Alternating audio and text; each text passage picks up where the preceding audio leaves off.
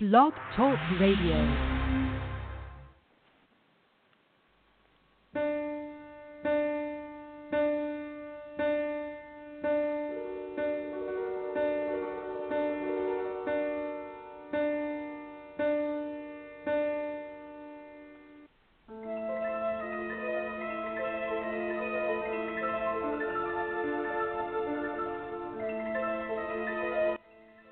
Well, good evening, everybody, and welcome to another edition here of Beyond the Cover. I am one of your hosts, John Robb, and we are joined here by our great co-host, Jeff Ayers. Jeff, how you doing?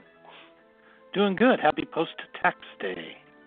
Yes, our favorite day of the year, except it's not my day because I always do a 6-month extension, so I really don't care. I always do mine in October. I just wait. do it then. Well, I mean, it's going to be done eventually, but I'm just like, you know what? I don't want to do it in April. Everybody does it in April. I'm going to do mine in October. Well, there you go. All right. Well, we are live tonight, and we have a wonderful show, fantastic show. And tomorrow night, we are also going to have a special show that we are going to play Chris Frieswick. We're going to play that interview tomorrow, so I'm going to load that one up and have that show. But tonight, we got best-selling authors Robert Dugoni is back, and we have author DJ Palmer, and they're going to be talking about their books. And so we want to remind you that all of our shows are brought to you by Kensington Books, so please make sure you visit kensingtonbooks.com for more information. So without any further ado, I guess let's bring our good friend on here. So, Mr. Dugoni, how you doing? I'm well, thank you. Nice to talk to you guys. Always nice to talk to you. So you got a new book out, and it came out on April the 9th. It's called The Eighth Sister, and this is a little different from your normal series because this is a brand new series with Charlie Jenkins. So it's book one. So you got to tell us about this one. Yeah, it is different. It's Charles Jenkins was in the David Sloan series. He's a former CIA agent who is disgruntled, left the agency, 40 years earlier after a bad mishap, which is kind of explained in the Jurymaster. And I hadn't written any Sloan or Jenkins books, since 10 years probably. When I moved over to Thomas & Mercer and started doing the Tracy Crosswhite books. But, it's sort of like what Kristen Hanna told me when I called and asked her where she got the idea for The Nightingale, which I was just so impressed with. And she said sometimes stories just fall in our laps and we need to get out of the way. And that's really what happened with this story. The short of a long story, John, is I got a phone call from an email from a gentleman who said he had a story he wanted to talk to me about, and most authors know that's just something that you never really do. You never know what you're getting yourself into. But slowly he kind of wore me down. He was reading my books like one after the next within a couple of days. I finally agreed to have coffee with him, and right before I left, I Googled his name, and I found a sort of an obscure article from about 30 years ago, which indicated that there was a gentleman with a similar name, not the same name, but a similar name, who had been acquitted of espionage, a former CIA officer acquitted of espionage by a jury, the only officer acquitted of espionage by a jury. And when I got to the coffee shop, I said, are you aware of this? And he said, that's me. So we sat down and we started talking, and his story was tragic in so many ways because, he was found innocent because he was innocent, but just found himself in a real pickle of a situation. And when the story was done, I told him, as much as I liked it and it was interesting, it wasn't sexy in today's standards. The country where it took place wasn't sexy, and how it came about really wasn't. But I told him that he had really sparked my interest of a similar story I would think about writing. And I wanted it to take place in Russia, a place where I had visited and found to be just really an enigmatic country for a lot of reasons. And so, I started writing this story where Charles Jenkins is called back into duty, and he's forced by situations at home, his own personal situations at home. He's forced to to go back into Moscow, searching to try to hunt down the person that is supposedly killing a clandestine cell of American spies called the Seven Sisters. And when he gets to Moscow, he soon realizes that nothing was as represented to him, and he's running for his life. So it was a lot of fun. It was just a lot of fun to write. You know, it's an espionage book. It's a chase book. And I just, you know, it was just one of those books where it was really just a blast to write. And the early reviews have been outstanding. The early reader reviews have been outstanding. The book is doing extremely well, and I'm just really pleased about the whole thing. Cool. Well, and I have to tell our listeners that I had the absolute thrill to interview you last week for your book launch, and that was an absolute blast. So thank you, and thank your team for the honor of doing that. And hey, Jeff, so do they have any videos really, up of that? Do they have any videos up of that anywhere? Did they put that anywhere? That's a Bob question. I don't know. I will have to check and see. I can tell you that they really wanted a person that knew me and knew the book, and it really, you know, Jeff came to mind right away. You know, given his background as an AP reviewer and the work he does on your show, and we were just thrilled. One better. I was really thrilled, but we were just thrilled to have him, and the event was just outstanding. We sold out, and I just heard, you know, day after day, I just heard people talking about, you know, how much fun they had and what a great time it was, and how well the interview went, and so I, you know, my thanks to you, Jeff. Oh, it was an absolute pleasure. So thank you. But well, let me know. Email me, and then if it is, I'll put it online so people can watch it. Oh, excellent! Yeah, that'd be awesome. It is. Yeah. You mentioned Seven Sisters in your previous answer, but the book is called The Eighth Sister. What is The Eighth Sister? So The Eighth Sister, Jenkins is led to believe, is a covert Russian spy who is systematically hunting down the Seven Sisters and killing them. And so his job is to go into Moscow, put out some bait, and eventually identify who that eighth sister is, so that another agent can step in and terminate that person and prevent her from killing any more of the Seven Sisters, who continue to provide the United States with a lot of information. And, you know, one of the reasons I got this is when I was working on the book, I had a couple of CIA officers help me, and both of them said that, well, this is not a typical situation for American officers. It is very typical for Russian officers. What they meant by that is the United States tends to be much more impatient, and whereas the Russia tends to be much more patient. And the thought of, you know, a person in the United States who has been undercover for 30 years spying on behalf of the Russians is not uncommon or not out of the question. And I just sort of flipped it and said, what if you had, you know, this team of women who don't know each other, don't even know they're part of an operation, but each is individually working on their own to provide the United States with information that's detrimental to the current Russian regime, you know, what would happen? And so it was just, you know, it was a blast to write. There's another whole plot line that is involved that also is based on a true story involving a CIA proprietary, which is a company that on paper looks legitimate, but in reality is a company that is actually providing agents around the world with money and funneling money to them for their various projects. So it was just great. It was just a lot of fun to do and a lot of fun to write. Now, for fans of your Tracy Crosswhite books, I mean, are they going to notice like a different Bob Dugoni kind of style in The Eight Sisters? Is this something that they're going to be like, hey, this is a little bit different? I mean, of course, you know, the genre is different, but what about your writing style? Do you know that you're maybe doing things a little differently than Tracy Crosswhite? I mean, is it conscious decisions? I think what I'm hearing is that there is a slight change.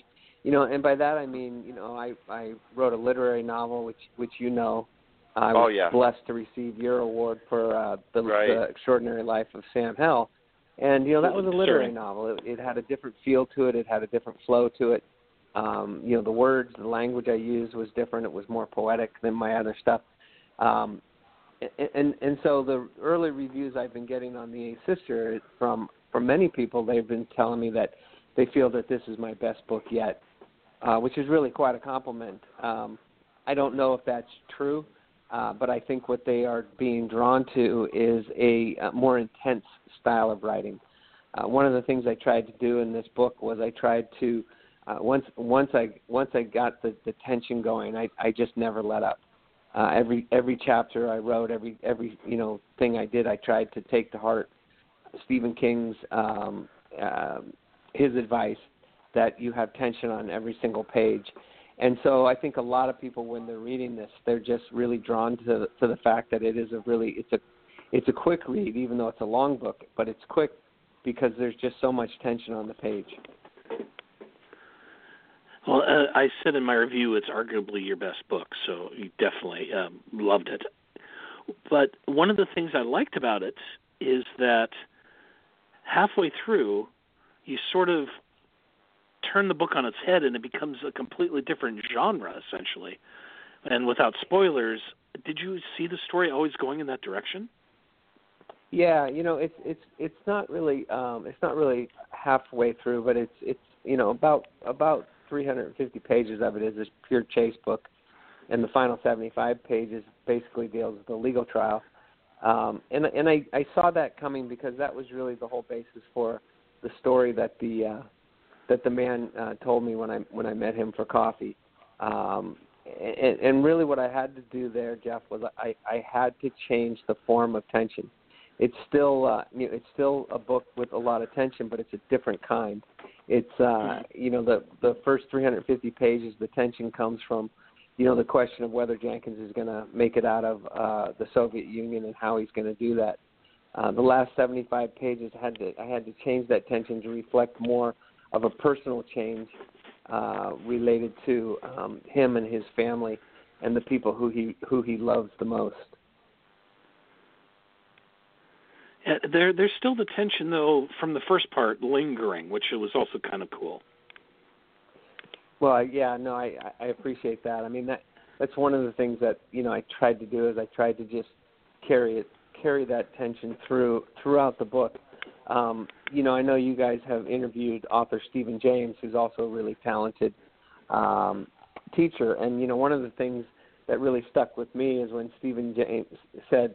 He has a book called Troubleshooting Your Novel, and he said that when you think of option A for your character, then you can't use that option. You have to think of a different option, a B or a C or a D, and so that was also part of the fun. Is I'd be working on the novel and I'd think of okay, my character is going to do this next, and then I'd remember that I couldn't do that because that was the first option.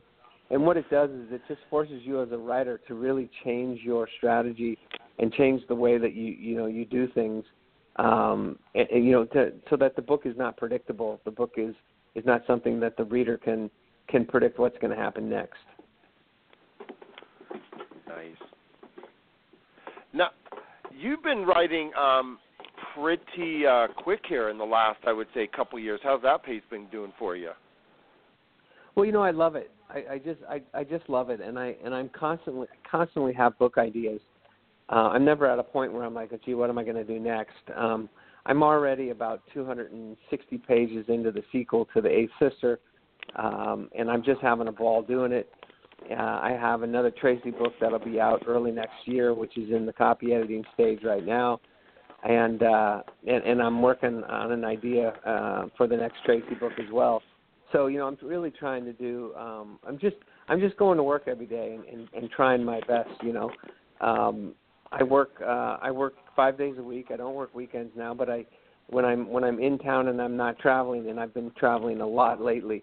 I'm working 8 hours a day, and it's just it's to me it's a job, but I say that loosely because when you do something that's your passion and you love to do it, it's never really a day of work. Well, I'm curious why you decided to create a new series. You've talked about the new series, but why did you decide to go back to Jenkins as opposed to starting fresh with a whole new set of characters? Well, Jenkins was always a character that I really liked. He was just a guy that I really liked a lot. And he was a former CIA agent, and it really worked out beautifully for the book because I needed a situation in which the reason why they come to him is they want an officer who has experience with boots on the ground, and by that I mean an officer who actually goes into a foreign country for the purpose of espionage. Today's CIA has changed dramatically from the days when Charles Jenkins started 40 years ago, in that it's driven very much by technology and computers. We've seen that, more recently in the allegations against Russia with respect to our own elections and in some of the things that they've been doing around the world. But there is still a part of that espionage that relies heavily on boots on the ground, and those agents are getting fewer and harder to find. So this was a real opportunity for me to put Jenkins in really an unwinnable situation, a situation where he feels absolutely compelled to go back into a profession he left very disgruntled because he has to for a lot of reasons. His country he's told how much his country needs him.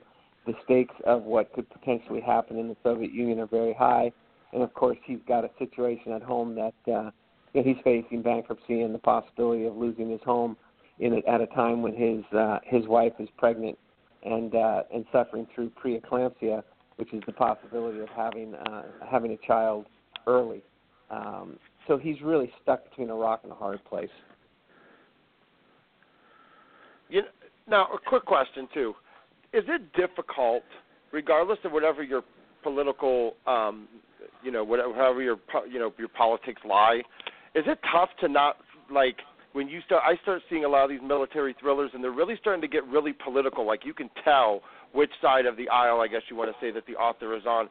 Is it tough for you to not want to interject any of that into the books so people kind of have an understanding, because you just kind of leave it pretty plain? Yeah, no, it's not for me, because the two things. One is I'm not a very political person. I'm just not. I have found that devoting too much time and energy to politics just has not been productive. I try to focus on things I have control over. What's that? I said it drives you crazy. Yeah, it does, and you don't have control over so much of that stuff. I do my due diligence. I vote and I do all those things, but like I said, so much of that stuff is completely out of our hands, and so I just don't see it as a productive use of my time. So one, I'm not real political, and two, I don't feel that's my job as a writer. My job as a writer is to tell a good story, not to interject my opinions into a book. And the hard part about interjecting your opinion into a book is that you run the risk that 50% of the people out there aren't going to agree with you, and right. And won't like your book because of that. So I try to just lay out the facts as they are. In this particular instance, this was a situation in which an agent found himself abandoned by the agency that he was working for. I didn't comment on it any more than that, because there's a lot of reasons why things were the way that they were, and I just wanted the reader to come to their own conclusions with respect to what happened. So now the real answer to the question I really want to ask, and I want to hear your answer, both of them. What do you guys think of the Russell Wilson signing? You're both in Seattle. You're both, Oh, here you go. Let me just preface. But hey, Bob, you know how I didn't bring up the Giants. You notice how I stayed away from baseball right now. I don't want to hurt your feelings, so I went to football. That's okay. But He's I will a 49ers fan, so we don't talk about that. I'm a lifelong 49ers fan. I've always been a 49ers fan. Grew up with the 6 Super Bowls. And so, I look at the Russell Wilson signing as a positive for me because, you start signing guys to that much money, it gets very, very difficult to sign anybody else. They said on the radio this morning that the 5 highest paid quarterbacks in the NFL, none of those teams made the playoff. So they didn't. Sorry to Jeff and all of my Seahawk fans out there, but my hope is that this will be a return to glory for the 49ers. I'm a Viking fan. We didn't make it, and we had the highest paid. I think Cousins is the highest or second. No. He was well, until he's not today. A quarterback. Oh, Kirk well, Cousins. Cousins is the quarterback of the Vikings. Give him a break. Come on. He had no offensive line, man. That was terrible. All right. But what did you think of it, Jeff? And then what did you think of him on that video of Instagram with his wife, the way that he announced it? Because that was just, creepy. I'm All I will say is they needed really to keep him. Yeah, it was really creepy. Yeah, they had to sign him. I mean, they had to sign him.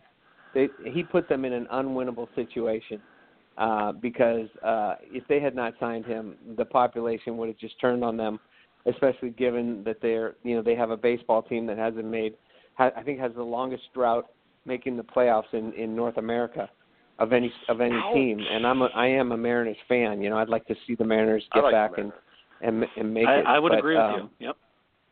I think Russell Wilson pushed. He really put them in an unwinnable situation. On a phantom deadline too. That was the best part. So, what did you think, Jeff? Are you happy? I was very happy because all I could think of was they were going to go for Kyler Murray or something like that, and then I'd be But just for the record, Bob and John both, I think the greatest quarterback the NFL has ever seen is Joe Montana. I'm just saying that right now. So there we go. I disagree. Joe Montana, I think, was great. I gotta give you that. He's definitely in my top 5. But for me, and this is just entertainment and the way he played and the way I loved it, was John Elway. That's just my opinion. Because I don't think you can say who's the greatest as far as skill level if you want to do, because the eras and things were so different in how they played and coaches, and you had the run and shoots, and Warren Moon had all those yards. But, I mean, as far as entertainment value, Elway was the most fun that I would have paid the most money to go see. Yeah, I won't agree with that, but I do see your point. Since he is a Stanford graduate. Yeah, and we'll forgive him for that. But I mean, but again, like I said, I mean, he didn't have near the weapons that Montana had in his career, and he was 2-3 in Super Bowls, and got blown out by the 49ers in that one, 55-10. But still, I don't know. I just love watching him play. He just was just fun, especially the drive, and I mean I just think he was just fun to play, just fun to watch. Yeah, and I think they're both taking a back seat to Tom Brady anyway. And I think a lot of people don't realize he was. Remember, he was the quarterback that scored for Stanford on the Cal Stanford play. He was in that game. Yeah, no, I was at that game. You were at the game? I was at that game. Yeah. Yeah, I was sitting in the Stanford cheering section, and 1 minute we all went from being absolutely elated, thinking we'd come back and won the game, and there was 3 seconds left, and the next minute we were all going home hungover and upset. So yeah. I saw every Elway year play the guy who got nailed in the band. They reenact it every friggin' year. I saw Elway play when he went to Columbus and played Ohio State. That's when I saw him. And he beat him 40-something, right? Ohio State. Yeah, he won that game. Yeah, because I think Ohio State beat him in Stanford the year before, but he had made a comeback, and then he beat them in Ohio Stadium.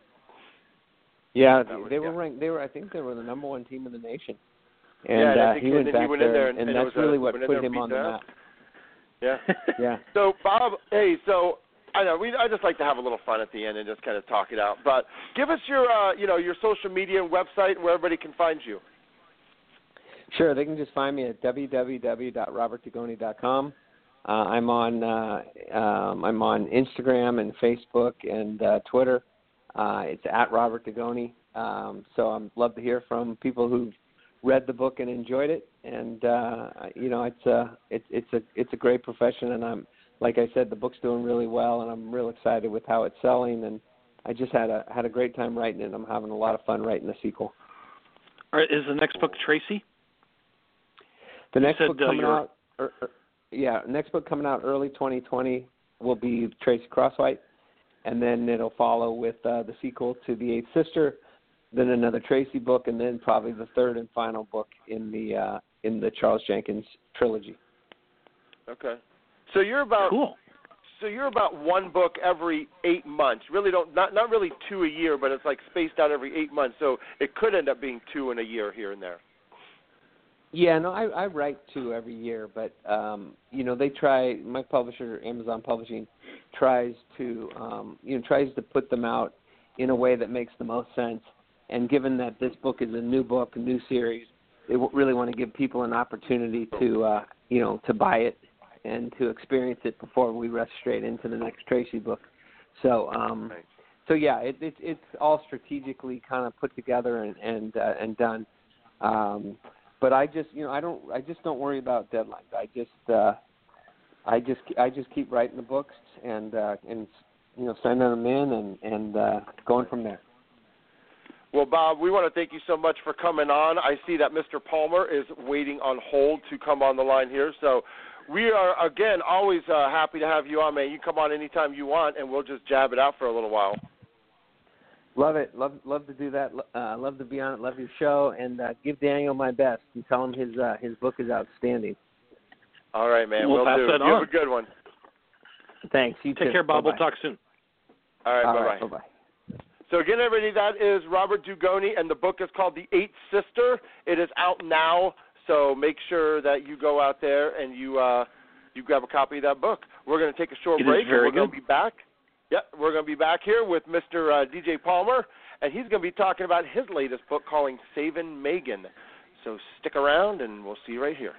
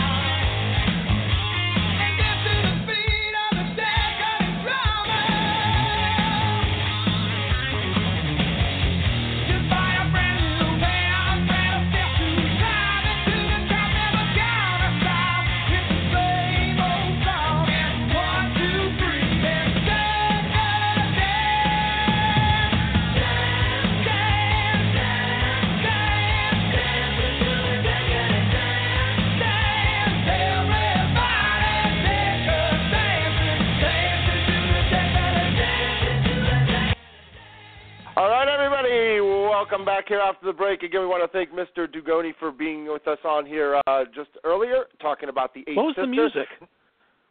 I was Extreme. I played Extreme. Oh. I played Decadent Dance. Yeah, whenever we go to break, I probably got to play something. I can't just have listen to nothing. So I played something, and the night it was Extreme. Sometimes I got the Cars, sometimes I got Impelleretti, sometimes I got Sabotage. I got all these guys, Trickster, Whitesnake. So I got them all loaded up in here, and I just play, and then they just hear some of it. So no soft jazz for you. Gotcha. Okay. No soft jazz, and our guest is quite the musician too. And I'm going to say, so we're going to be speaking here with author Daniel Palmer. Now, he's writing this book under DJ Palmer, so make sure if you're searching, you search DJ Palmer, and you're going to find the book Saving Megan. So, Daniel, we want to thank you so much for coming on. How you doing, man? Hey, guys. I'm doing great, especially, considering the hour here. I'm all the way on the other side of the country from where you are, so you boys have me up way past my bedtime. I'm on old man bedtime now, so it's it feels exciting. I feel like I'm getting away with something. That's good. Well, thanks for staying up. Kind of lock yourself in the room in the dark and be like, all right, I'm going to do this for a half hour. So no, it's great. Well, it's great to be on. I was hoping to get a chance to talk to Bob. I'm such a fan of him as a writer and him as a person. So it's awesome that you guys had him on. I'm a big Bob guy. We actually shared. He said hello, and he said he loved the book, so he wanted us to let you know that. Yeah, Bob's the best. He's the best, and I'm so excited. He just blew up. His career he's just done so amazingly well. It's really exciting. About 5 years, I think, right? Probably like 5 years ago it started. It was really when it was. Yeah, when the first Tracy came out, it's been exploding for sure. Yeah. Yeah. Way to go. So, Daniel, your books are also a lot of excitement, actually, with other. I know I'm supposed to be talking about me, but there's a lot of things happening. You talk about what you want, because we got nothing but time. I mean, it's only 8:00 here, so we can keep going. All right.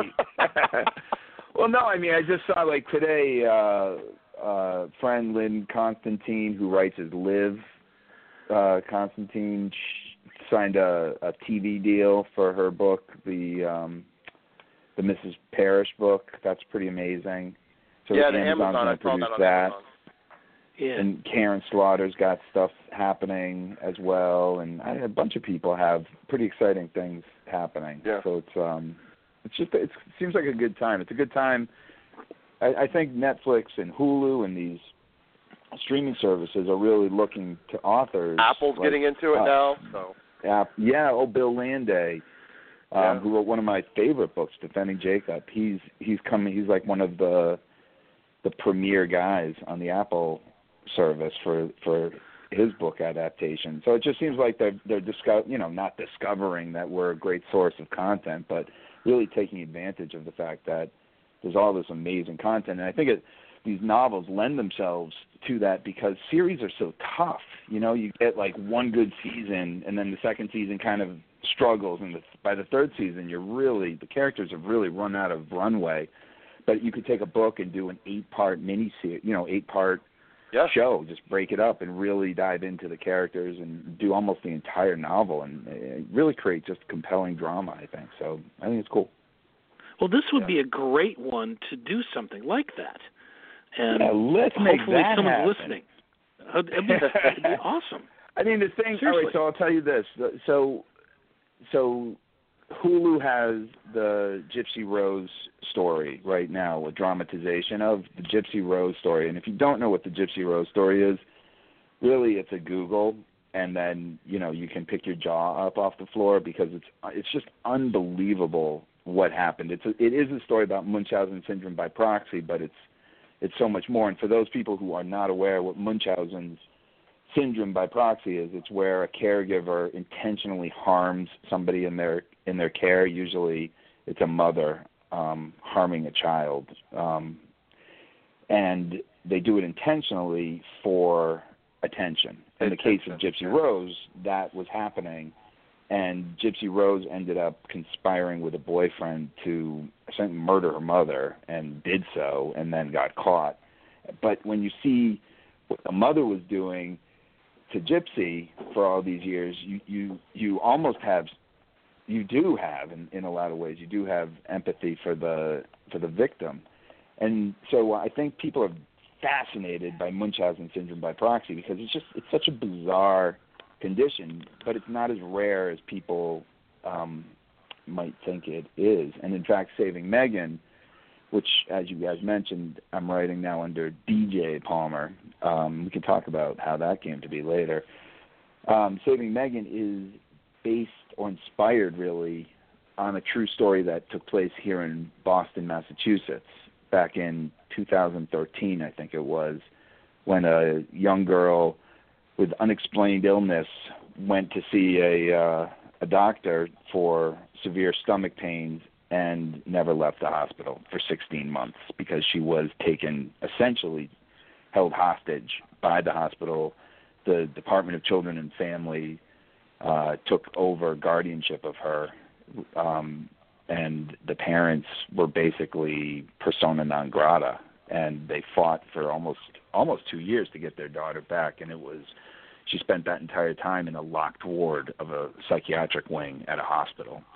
And so in a lot of ways, what I wrote about in Saving Megan, similar, parallel to the Gypsy Rose case, it's really, these are based on true stories, and I think that's what makes them compelling for me to write about. It's got all the good stuff that I look for in a drama. Mm-hmm. So. Yeah. Okay. Well, you saying something, Jeff? Oh no, go ahead. Go ahead, John. Oh, okay.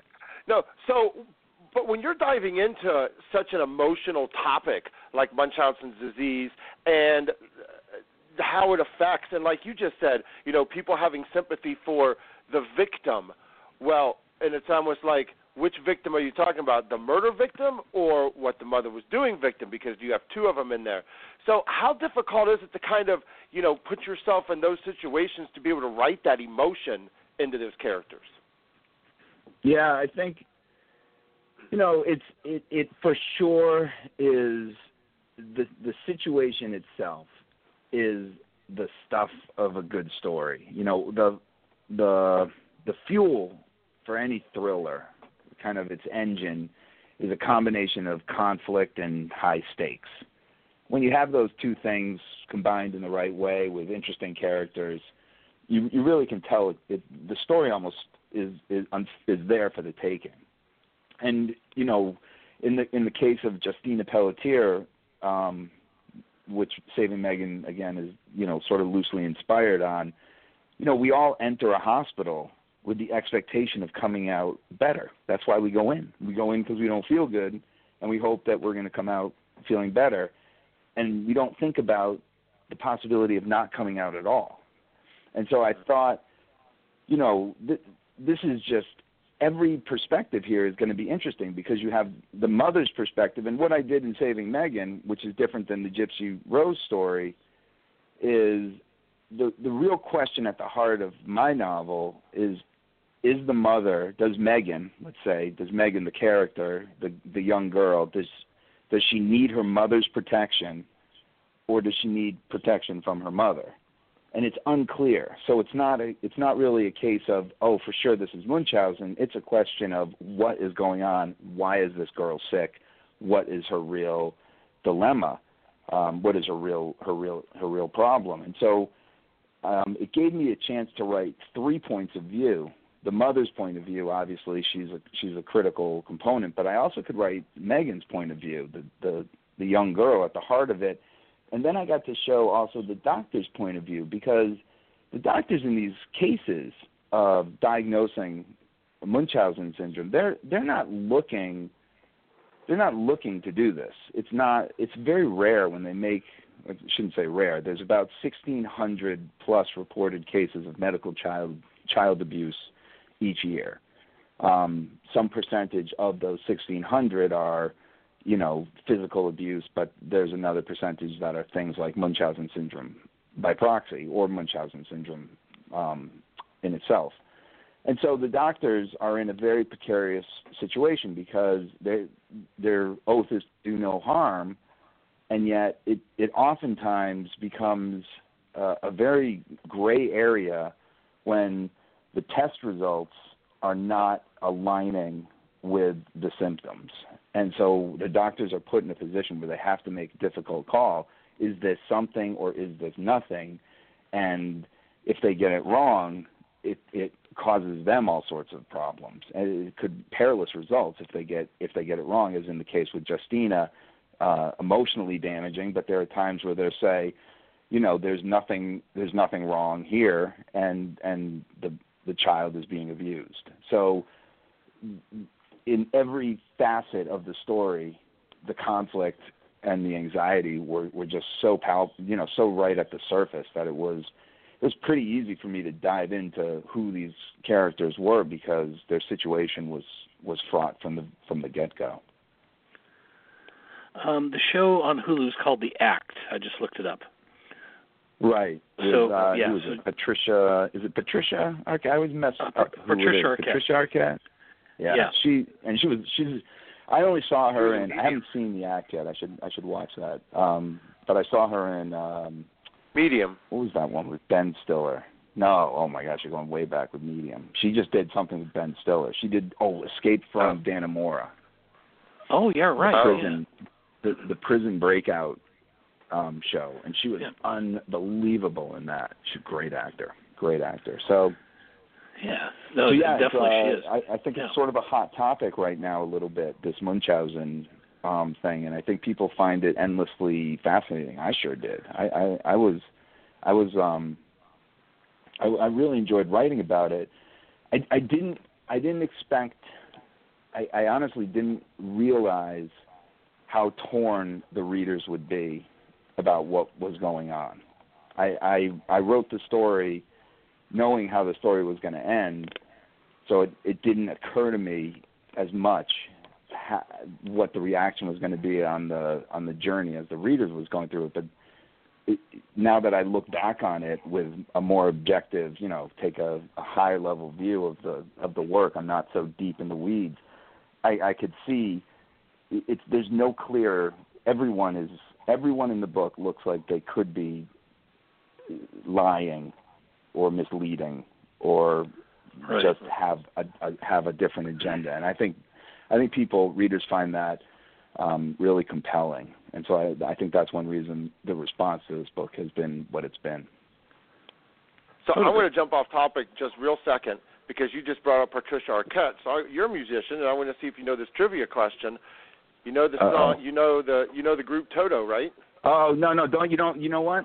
You don't even have to ask your question, and I know the answer. You don't need. That's what how much it? I know music. The answer is Toto. That's not the answer. The answer is. Oh come on! It's her sister. Song. It isn't. It was their sister. Rosanna. The song Rosanna is written by Sung by who? Rosanna Sung Arquette. by who? Who sung Rosanna? Toto. Name the band that. Yes. So I knew what I was talking about. No, I said, do you know the band Toto? A lot of people don't realize that. A lot of people don't realize that she was. I think she amazingly was dating the keyboard player, and he wrote the song, and the singer felt always weird singing it because he's singing it to Rosanna Arquette, who he has no relationship with, and it's the keyboard guy. Right. So, well, he wrote to Africa for Patricia. Well, no, but it's her sister. I'm joking. I know. You talked about the characters in Saving Megan, and I have to ask this: what character was the hardest one to write?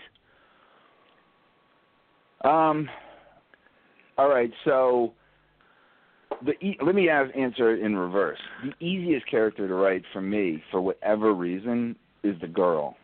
It is the third time I've done it. I did it again in a book that I'm going to publish next year. But it's the third time that I had to write a teenage girl, and it's the least amount of edits that I have to make in anything I write. I write it almost stream of conscious, and it's like channeling a teenage girl. And I've had most of my beta readers or early readers are women, and they all compliment that. They all note that and say, how did you get that voice right? And I'm not entirely sure, but I know that it's a different voice than if I wrote it as a teenage boy. There's a subtle shift in tone, and I'm not exactly sure what it is, but it's just I feel like I can actually channel it effectively.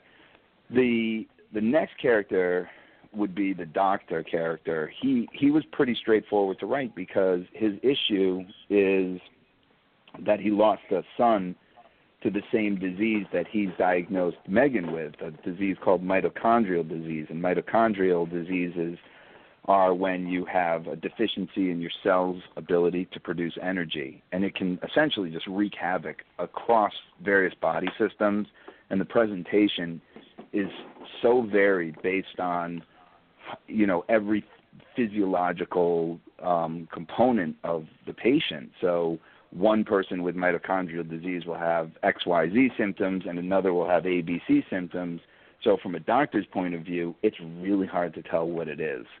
And there's no real gold standard test to say you definitely have a mitochondrial disease. A lot of it is based on observation and experience. And so this doctor who lost a son to the disease is prone to diagnosing mitochondrial diseases in patients, and he therefore suffers from what's called confirmation bias, and he's not a reliable source when it comes to making these determinations. So his character was pretty straightforward, minus the medicine. The trickiest one was the mother, who originally I wrote her as a victim, somebody who was being played by the system, who may or may not have been intentionally harming her daughter, but she was more of a passive person. And when I read through kind of her character, I thought she's too flat.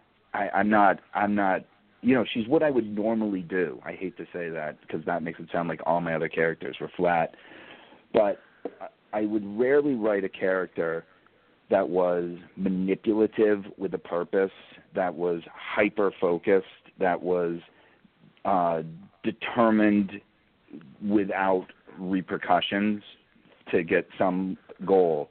Because readers are often turned off by those kinds of characters. They find them to be off-putting, to be just generally somebody they don't want to spend a lot of time with, they don't want to root for.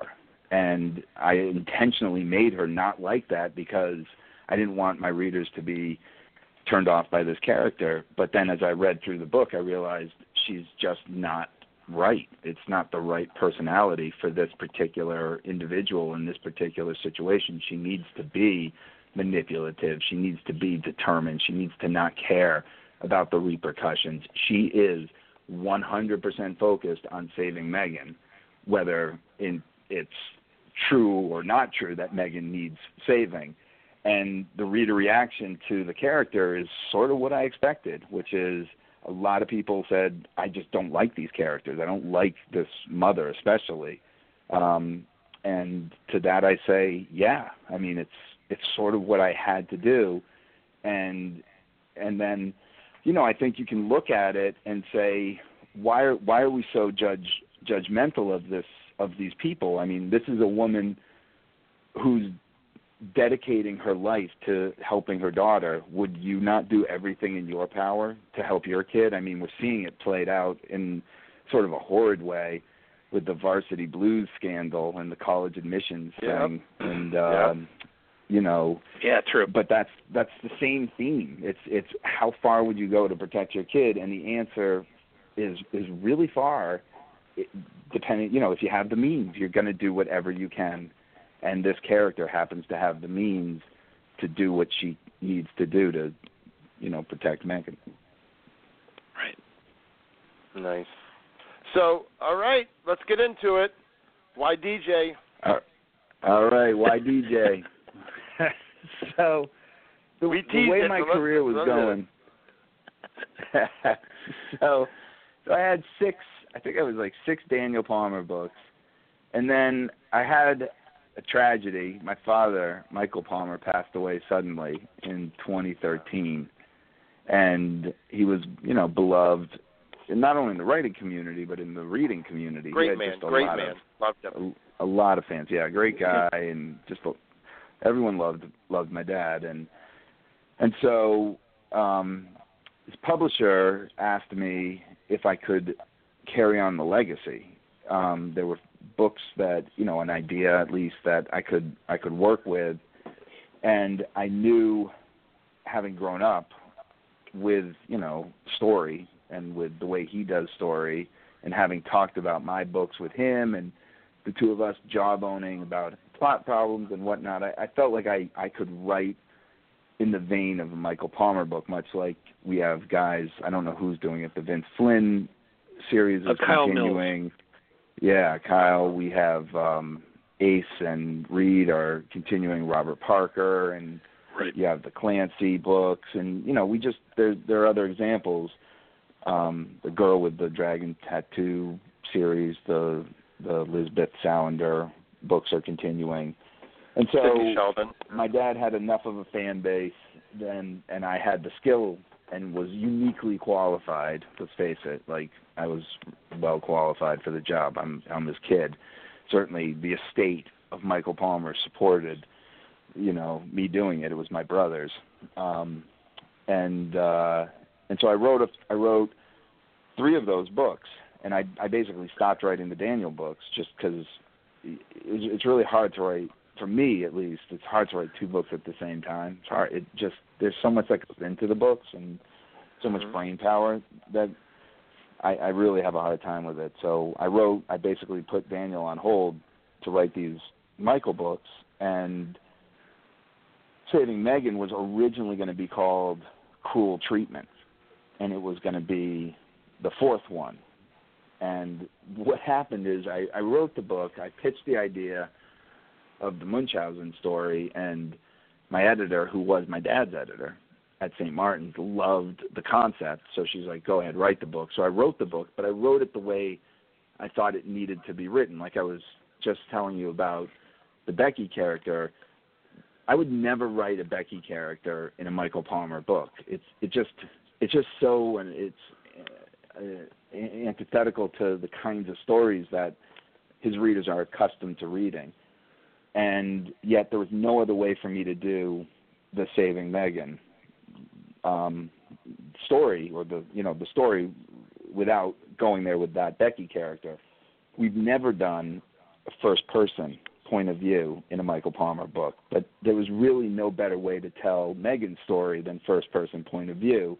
And the Zach Fisher story, that's pretty much a typical Michael Palmer kind of character, so he sort of fit the mold. But the other 2, who are a huge part of the book, really didn't fit the mold. So when I turned in the book to my editor, I said, I think this is good, but the one problem we're going to have is I don't think this is a book my father could have written. This is way more Daniel Palmer than it is Michael Palmer. And I got lucky in that she loved the book. My editor just loved the book, and she felt like we had something new to build off of, something that would take my career in a completely different direction.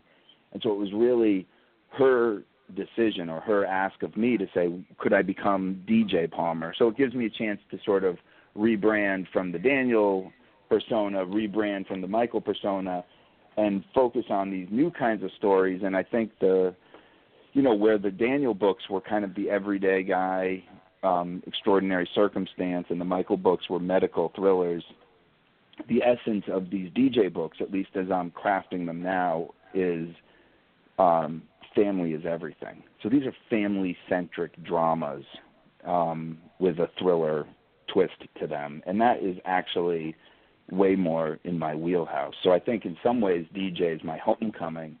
It's me becoming the writer that I always wanted to be, or always sort of thought I was when I got into this business, which is I wanted to write relationship stories. I started off writing romantic comedies from the guy's point of view, and found out as I went to try to publish them that women who read romance apparently don't care that much about the guy's point of view. But I still wanted to tell these kind of relationship-driven stories, because that's what interests me the most, the kind of the interpersonal dynamics that we all can relate to so deeply because we all live it.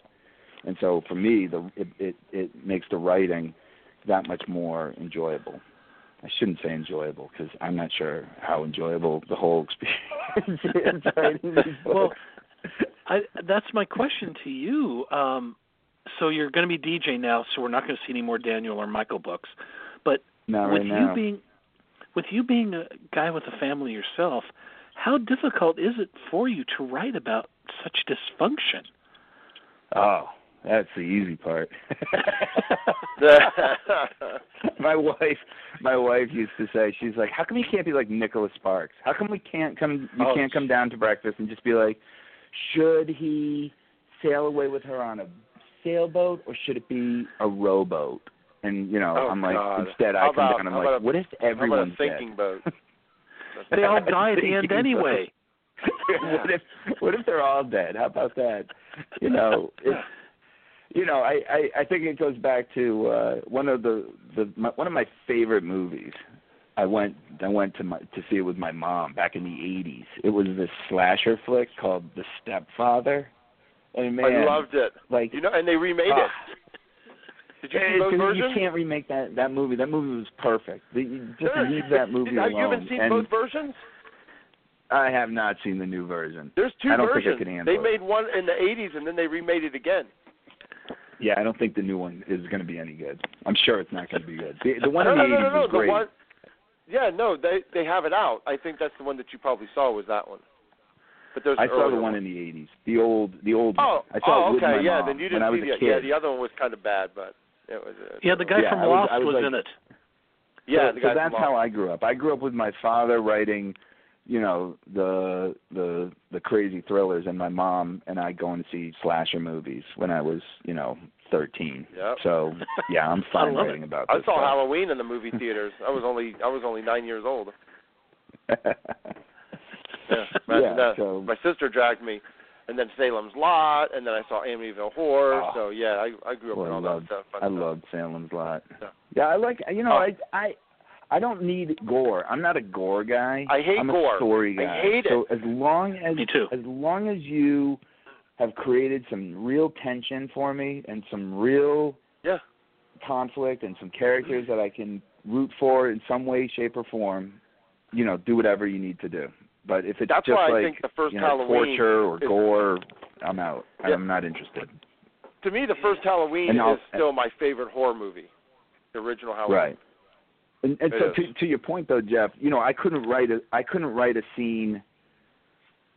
I couldn't write something where it was gratuitous and there was no point to it. Like, for example, I wrote a book called Forgive Me as Daniel. Now I have to tell you who it was. It was Daniel Palmer. I'm like the stepfather. Who am I? Who am I now? Oh yeah, I'm Daniel Palmer. So I wrote this book called Forgive Me, and it was about human trafficking, and it was from the first person point of view of a 16-year-old runaway who gets herself into a heap of trouble. And basically I wanted to write the book because I was fascinated, or just, darkly fascinated with the notion that this girl from, and it happens all the time, girl from whatever, from any background, doesn't matter how much means, what kind of means you have. You could be well off, you could be poor, you can end up in a really perilous situation. And so I wrote about a girl from Maryland who ends up in one of these situations, and I was trying to figure out how to tell her story, and I started writing it, and I got about 3 words into it, and I just stopped, and I was like, I don't want to write this. I don't want to describe this. I don't want anybody to have to read what she goes through. You all have good imaginations. You don't need to read this.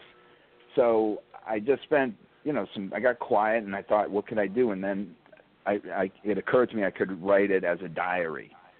And the diary allowed me to express her emotions without having to show anything or write anything explicit. And so it was super effective. And so I could write about the trauma, but I couldn't write about it in a graphic way. I have to have some emotional element wrapped around it. Otherwise, to me, I don't want to go there, and I don't think readers want to read it. From me, I would least. completely agree with you, man. Definitely. I gotcha. Yeah. Well, hey, DJ Master Palmer, I got to tell you, it's been a pleasure. Wait, we're done? We did it? Dude, it's been 30 minutes. We did that. And tell me, how close were you not calling yourself DJ Master Palmer? I mean, come on, that's kick it. That's kick name. Oh, right there. I should. Right? DJ Master. I like that. DJ Master Palmer. Yeah. Yeah, listen, all I'm hoping for is people check out the book and they dig it and they like where I'm coming from now. It's from a different place and I'm enjoying it, and well, I guess give us all your social breaking media news. I'll give you guys an everything. exclusive. You guys can have the exclusive. Give it. There will be more DJ Palmer books coming. So there nice. you go. You're the so first. You're the first to hear it. Awesome. Yeah, I'm not one and done. That's great to hear. Well, give everybody your social media and your website and everything.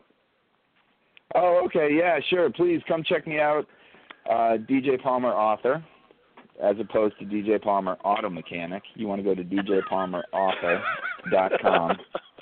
And then if you go to Facebook, you would find me also as DJ Palmer Author. And I'm also somewhere on Twitter as the same. But I'm very I'm active on Facebook. We have a nice community in my little Facebook page land. We talk to each other and ask questions and share stories. Well, we'll send you over the link, and you can post it up there that you did this interview. For sure. This was a lot of fun. I hope I didn't sound like I was groggy because it's so late for me. But now I'm probably not going to get. Now you're awake. Time to go write. The next book will say, "Oh, he wrote this the hour after we talked." We can tell. Yeah, exactly. Exactly. If there's anything wrong, it's going to be like, "Yeah, he wrote it right after that interview." Right after. All right, man. Hey, it's been a pleasure to have you on. We got to have you on more often. So thanks again so much for staying up. Anytime, guys. It's awesome to chat with you both. Take care, guys. All right, we'll see you Thanks soon. again. Bye. All right, bye. So again, everybody, that is author DJ Palmer. Make sure you go check out djpalmerauthor.com, and the book is called Saving Megan. So great show, Jeff. Great show, man. Oh, two fantastic authors, two fantastic books. Everybody go out and read them both. They're worth it. Yeah. And hopefully Bob can find, and maybe you can too, I'll go look and see some video of the interview that you did with him, and we got posted online so people can check that out. Yeah, we did it as kind of like inside the actor's studio. I had my note cards, and we were in chairs in front of the crowd. It was a lot of fun. Cool. All right, man. Well, hey, we will see you soon. Yeah, you're going to run a special interview tomorrow night. I'm just going to run that show tomorrow, yeah. That interview that I did, I'm going to run that tomorrow because I told her I was going to run it today, but then we had to do Bob and Daniel live, so then I'm going to run it tomorrow. So, yeah. So we do. Sounds great. All right. All right, dude. We will talk to you soon. And again, everybody, thanks so much for listening. I'd like to say, keep reading. Good night, everybody.